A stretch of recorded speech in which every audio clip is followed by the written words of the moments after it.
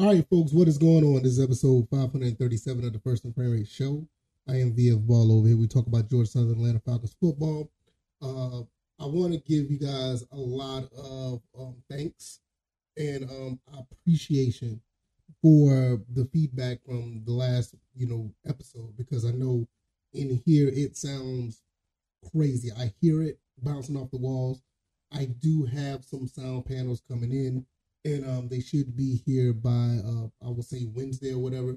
So hopefully I have some of them set up so it will actually help with the sound. It's all a part of a process when you're moving, and I didn't get the sound panels from my other house, so I didn't think it was gonna be this bad, but I guess I should have known better.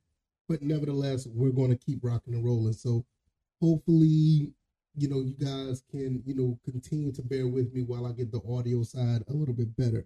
Nevertheless, we're going to keep on rocking and rolling with the Falcons. We're going to talk about our rivals, and we're just going to go along with what's going on in the offseason. If this is your first time here, welcome. I can be found on YouTube and Rumble. I'm also on Anchor, Stitcher, Spotify, Apple, and Google Podcasts. You can listen to the show at your leisure on any of those avenues. So I actually, advise you to subscribe to more than one.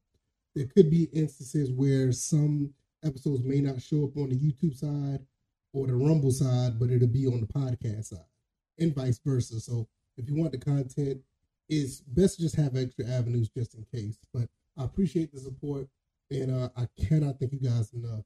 So let's go ahead and get into this. What do I mean about acknowledging your rivals? Don't fear them. We all know what's going on with all our rivals in the NFC South. I mean, you got to think about it. When it comes to the Falcons, the Saints, obviously, the Panthers, and the Bucks. To some extent, all three of those teams are our rivals. We beat up on each other every year, and it can be a nightmare trying to get out of the division. The Saints just got finished signing Derek Carr to a 4-year deal. Just like the whole situation with Julio Jones, when he got signed, I don't care. I don't care that Tom Brady got Julio Jones, and I don't care that the Saints got Derek Carr. The thing about this is what we need to do, we need to give this guy hell for the next 4 years. So it goes back to what I'm saying. We need somebody to get to the quarterback. Evan Kenton can get to the quarterback. Troy Anderson can get to the quarterback. We just haven't been able to do it at a high level. Grady Jarrett, you already know what he can do. The more people that can get after him, the better. And it's not just him. There's been rumblings that Aaron Rodgers is probably going to be with the Panthers. I don't believe that, but whoever their quarterback is, we need to get at the quarterback. We don't necessarily have a mobile quarterback in this division. I mean, you can say Taysom Hill, but with Derek Carr on the roster, Taysom Hill will probably still get some burn, but he's not going to be the primary guy, obviously. You also have Kyle Trask at the Buccaneers. I don't know, he's very unproven, but I don't never remember him running, out of the pocket to do anything. Nevertheless, we need to get some guys that can get after these people. So I don't care who their quarterback is. It's all negated if you can get a fierce pass rush after these people. So they're our rivals. We want to have friendly competition with these guys. But at the same time, we want to win. We want to win this division. We want to go and have a double-digit, win season. We want to go into the playoffs. We want to go far in the playoffs. And the first thing we need to do is understand our opponent, but don't worry about them. There's nothing to fear. This team that the Falcons have is set up for success. And people may not want to really look at it, but do you realize with the whole situation with Calvin Ridley, he just got reinstated. But do you understand what is going on with the Falcons? They just got a 4th-round pick for him. I think it was 4th or 5th. I think it was 5th. I can't remember. I think it was the 5th-round pick. Nevertheless, you can get some real good value at the 5th round. Look at Tyler Algier. So those picks for 2024 can actually get better if Calvin really performs at a high level and get re-signed by the Jacksonville Jaguars. This is an excellent, condition, excellent clause in the condition of his of the trade that the Falcons made. I don't know what Terry Fontenot and them were trying to do when they did this, but this is a genius move. He can be as good as a 2nd-round pick. I want this kid to get 1,100 yards. I want him to get like 10 touchdowns. I want him to do very good for the Jacksonville Jaguars. Give us that second round pick, and we can continue to build this team. So you have to understand, like, what are we doing with everything that's in the bubble of this franchise. You also have to understand that other rivals that we do have, the 49ers are somewhat of an Atlanta Falcons rival. It's been one-sided in the 90s, but it is considered somewhat of a rivalry. We beat them last year. We have to understand that with that team, the way they played is a high standard level of football. We want to do what they do. Kyle Shanahan runs the ball very well. We run the ball very well. They like to throw the ball every now and then. They have a wide receiver playing running back sometimes. We do the same thing with Cordell Patterson. So we have like a very similar makeup of what they do. We acknowledge what they do, but trust and believe, we damn sure don't fear them. We beat them with Marcus Mariota. You know what I'm saying? So with that being said, I want people to understand that what we're doing with the Falcons is nothing dramatic. It's nothing crazy. It's nothing that is it's nothing really negative.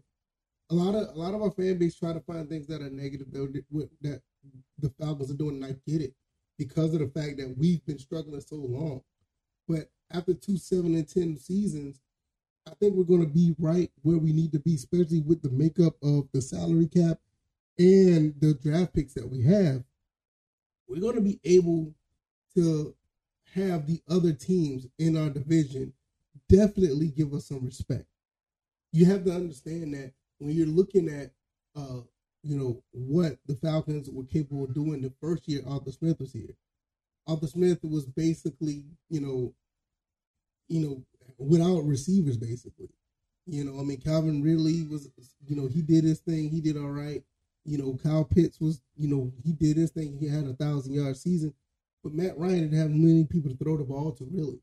And that second year, it kind of flipped. We got some receivers, but you saw a quarterback situation with Mariota, and Ridder came in later and did some things. But we're still going to need a quarterback. We're going to need 2 of them at least. And I don't know where we're going to pick the quarterback side, but I'm still a firm believer of building around Desmond Ridder. But I'm still going to ride with it, whatever else they're going to, whatever we go with. I'm just not a fan of breaking the bank. That's not just a quarterback. I'm just not a fan of breaking the bank on one player on a football team that can take up 30, 40, in some cases 50% of your salary. I think that's kind of wild, even though that quarterback may be extremely talented and very good. I'm just not a fan of it. And I know people who've been going after me, telling me that this is the way to go. We're just going to have to agree to disagree. I'm not saying that we can't win. I'm not saying that it's a completely bad idea. It's just something that I wouldn't do. It's just something that I wouldn't roll with.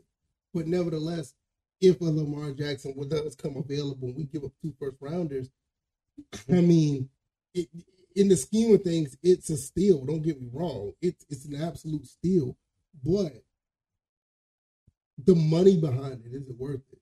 Because you have to understand that. Look at the money that you're going along with getting, this player.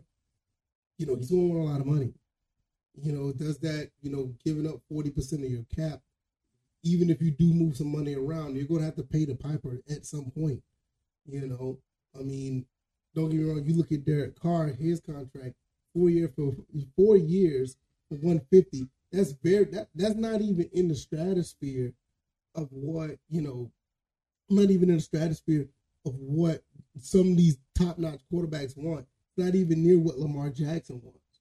You got to understand, Lamar Jackson wants a whole other 200, or not another 200. He wants another $100 million, and he wants it guaranteed. Allegedly, that's what they're saying, and he wants it guaranteed. So when you get that on top of a 5-year deal, you're stretching out more money that's going to be paid to one player. I think if you divide the 4 years for Derek Carr, what you're looking at, a little bit less than $30 million, less than $20 million. A little bit less than $30 million or something like that. Because if you do 3 times 5,